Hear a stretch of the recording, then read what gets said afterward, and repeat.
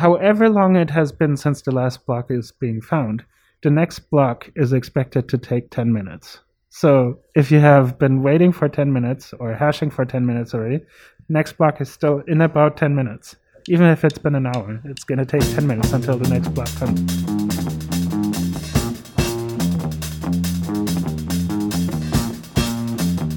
Hot here. Welcome to the Chaincode podcast. I'm here with Murch. Hi there. Today we are going to talk about blockchain fundamentals. Let's get to it. Let's start from the very beginning. Why do we need a blockchain? So basically we have a distributed system, right? Everybody is in different places. They have latency in between. We don't have a central coordinator, and we still need to find a way to get together and agree on a single ground truth.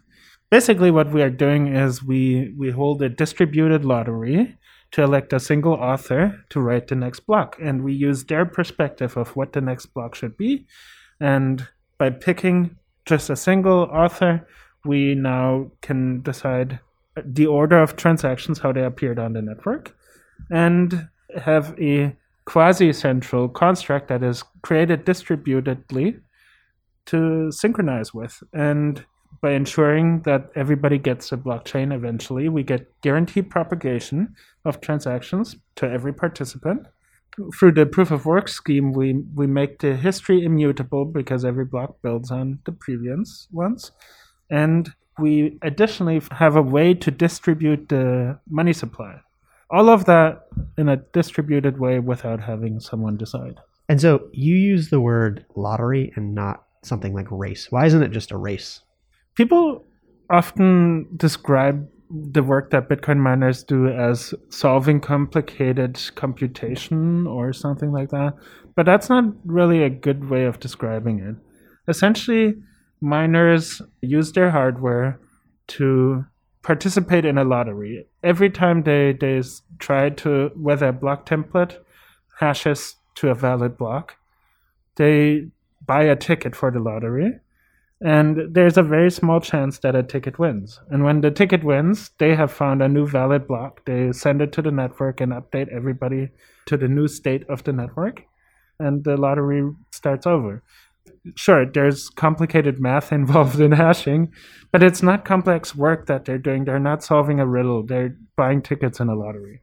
Right. So having a lot of hash power doesn't give you the advantage in that you can add it up to be able to go faster than someone else to find this complex problem. It just gives you more lottery tickets. There's often this misconception that there's a stack of work to power through, but that's not the case. Every single attempt at taking a block template and hashing it to check whether the hash is low enough to constitute a valid block is completely independent, right? So there's no progress here.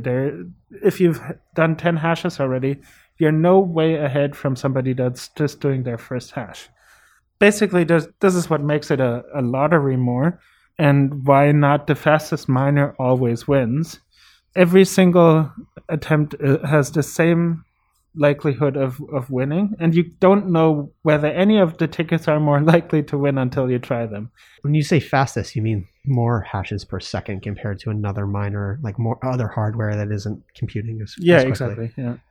Optimally, if you ignored latency and all that, basically this would lead to people having the relative chance of winning the next block as the ratio of hash rate they have of the global hash rate.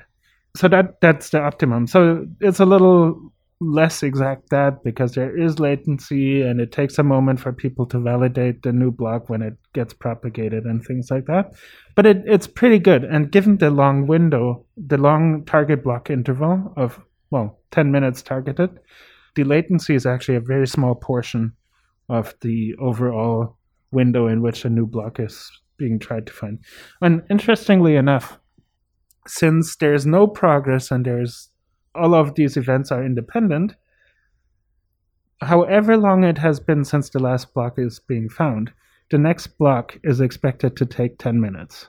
So if you have been waiting for 10 minutes or hashing for 10 minutes already, next block is still in about 10 minutes. Even if it's been an hour, it's going to take 10 minutes until the next block comes. Right, so that does lend itself to the lottery analogy more than the race analogy. Then you're not getting to a certain point. Right. Why doesn't the same miner or the same pool, in fact, with the most hash rate just win every time?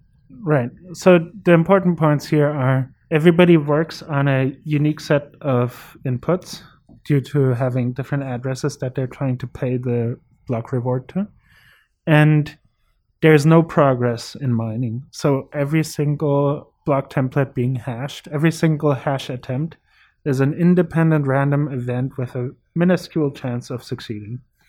So if you do a random event generator again and again, eventually you will win. But you might win after 10 tries while somebody else has done 5 million tries already. So that's just how lotteries work. Cool. So there's this lottery, and the lottery pretty much entitles the pool to not only pay themselves through the reward, but also print the block, which then is distributed to the network. So what happens if there are 2 blocks found at the same height and they're competing?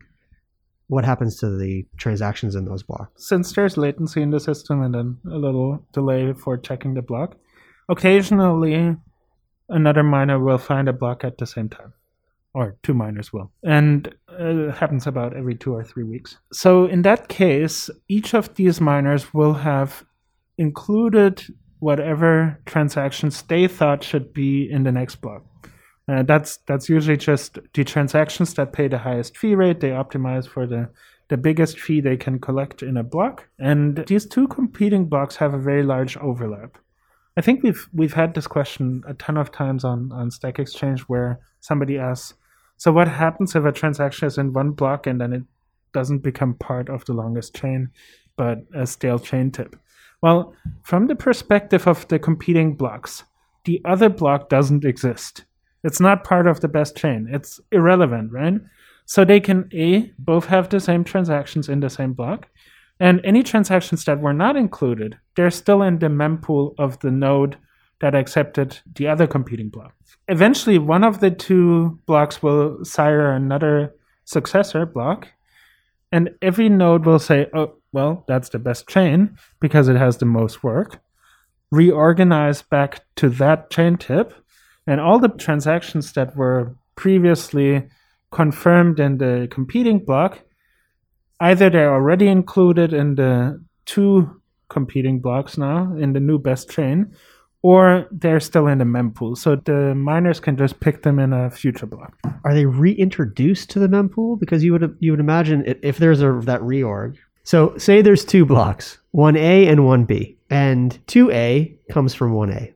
The miners that were originally looking at 1B, the transactions included in that, and it no longer becomes a stale block. Right. A temporarily embarrassed best chain. Okay.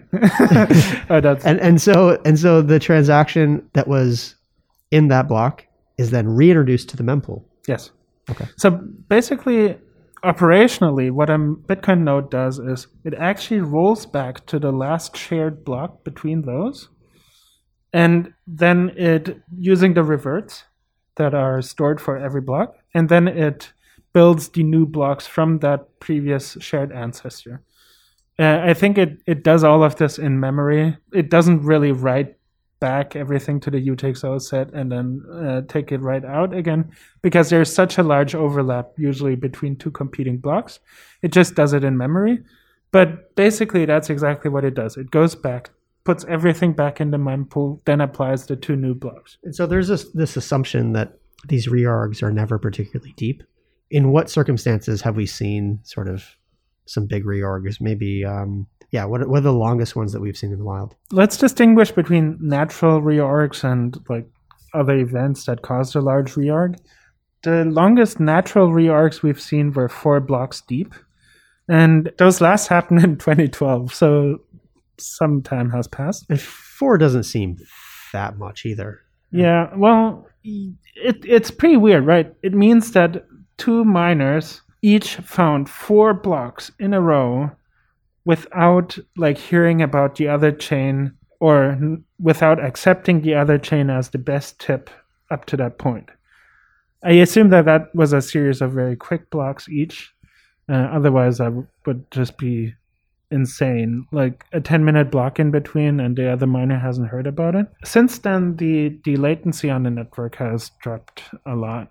We have header first synchronization, which also means that you don't have to send a whole megabyte of block, but just 80 bytes to announce the new header. On the one hand, it's not that long, but on the other hand, it still sounds pretty insane.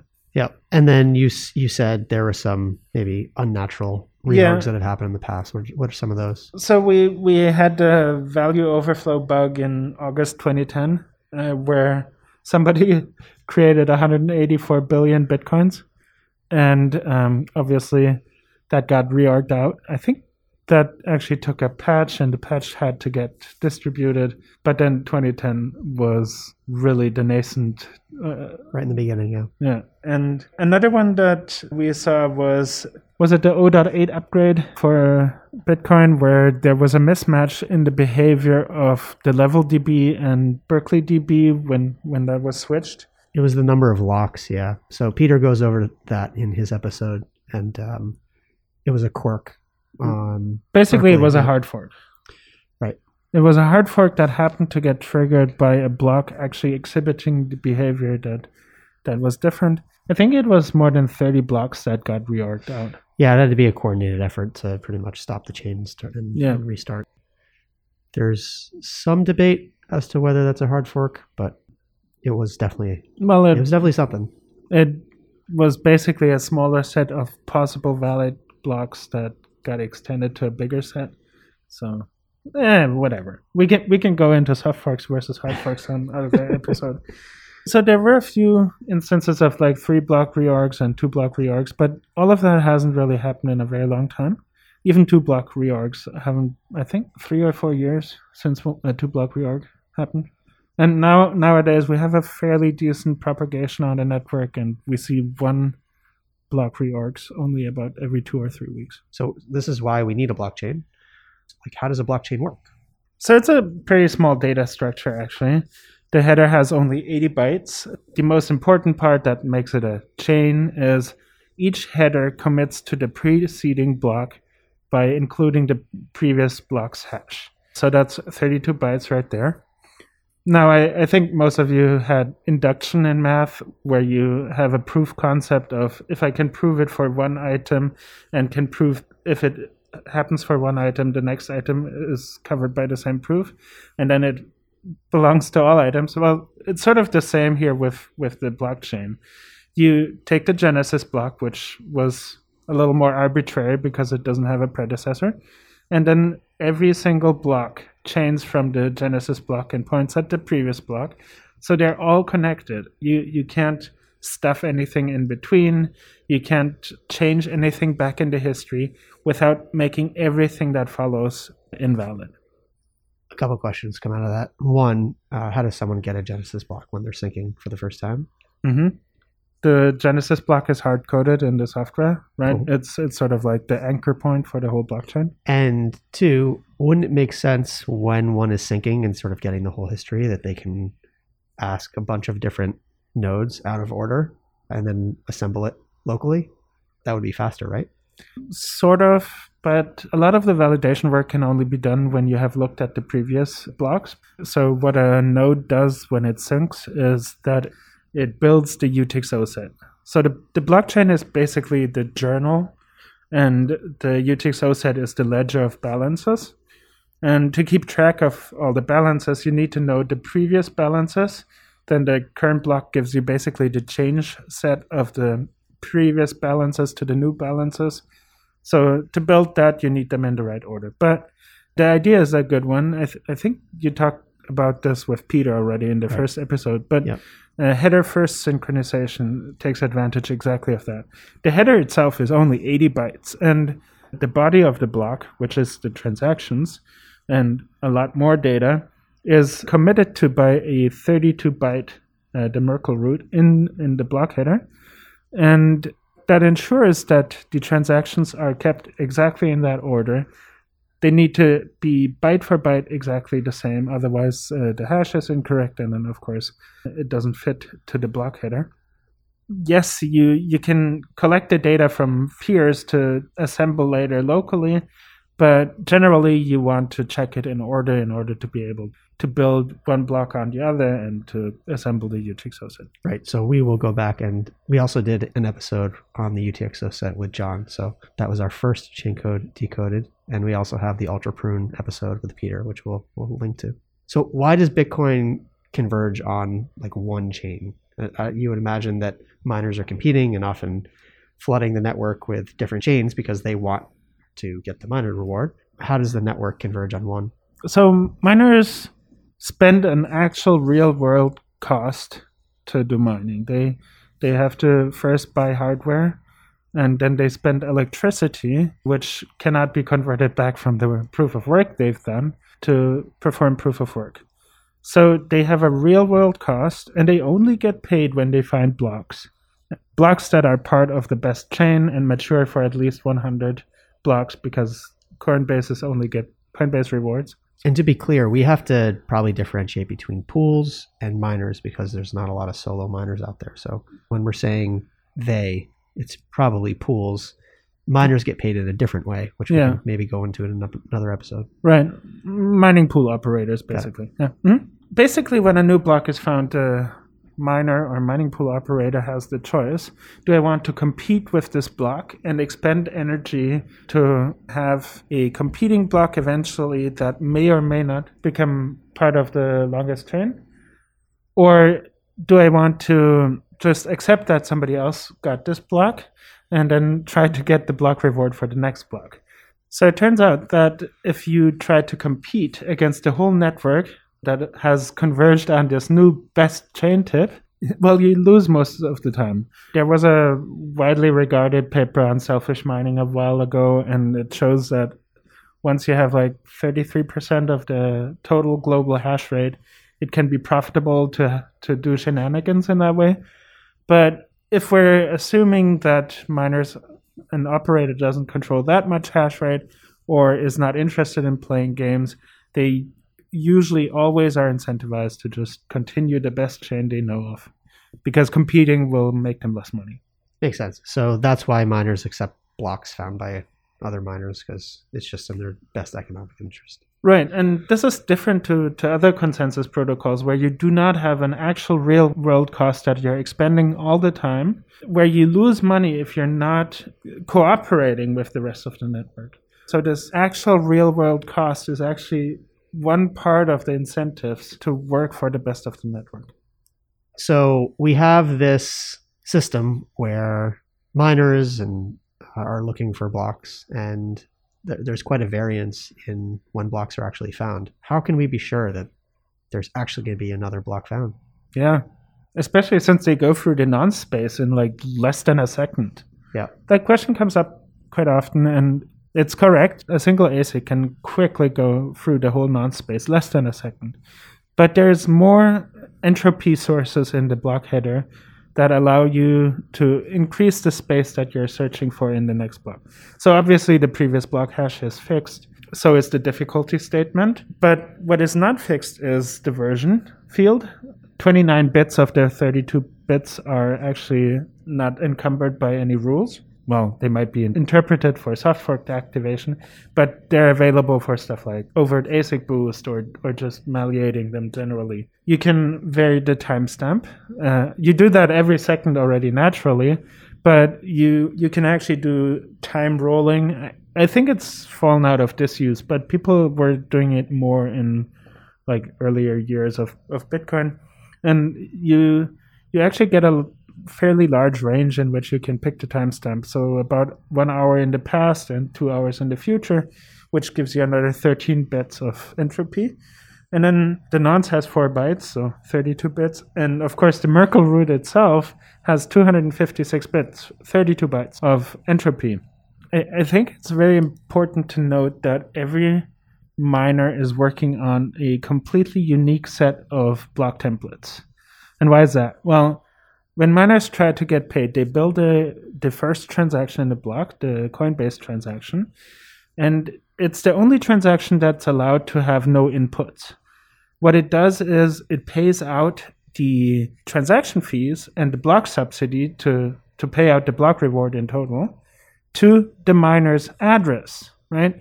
So when a miner builds a block template, they include their own address as the recipient of the reward in their template. And when they find a valid block, this transaction is included. So each miner pays themselves. And by winning the distributed lottery and becoming the sole author of the block at a specific height, they get to print new money up to the block subsidy amount and send it to themselves. Since they all have separate addresses that they want to pay to, and I think mining pool operators also split up the workspace for the mining pool participants by giving them separate addresses that they work towards. Each block template will have a different Merkle root because the Coinbase transaction ID is different because it pays to a different address. So the Merkle tree will be different and the Merkle root will be different, and that makes the block header different. Throwing the block header into SHA-256, which is pseudo-random, and for whatever input it gets, it'll basically generate a random 256-bit digest. Since they use different addresses, all of these will be unique, and everybody works on separate workspace. So no miner will ever repeat the work of other people. I've just shown you that it has some 330 bits of entropy, which is bigger than 256 bit of the digest space. So I think we're good. We will be able to find some input for a while. Yeah, I mean, up to the Eschaton block, right? It's not like Satoshi foresaw that there would be this much hash rate on the network, because otherwise the node space would be bigger, right? Right. But the difficulty and the hash rate grow in tandem, right? In fact, the hash rate grows, and that makes the difficulty rise to meet the new hash rate to reset the interval to roughly 10 minutes, right? Unless suddenly overnight 90% of the hash rate drops off the face of the earth. And even then, they just need to take about 10 times as long until they find the random block template that happens to hash to a valid block. Then, given that there's a ton of people waiting with their transactions at that point, they'd be incentivized to add more hash rate, and it would resettle. We saw a little bit of this with the Bcash forks and playing around with trying to adjust the hash rate to the difficulty, and it got a little messy on that chain, but it was pretty smooth on the Bitcoin side, actually. Yeah, well, the market took care of that for us. Right, indeed. Great. Well, that was fun. Yeah. We'll keep it rolling. Going back to basics. So, if you have ideas what we should be talking about. Some of these are sourced from Murch's lengthy experience with Stack Exchange. But yeah, if you have ideas on other things that you'd like us to go into. All right, thanks for joining us.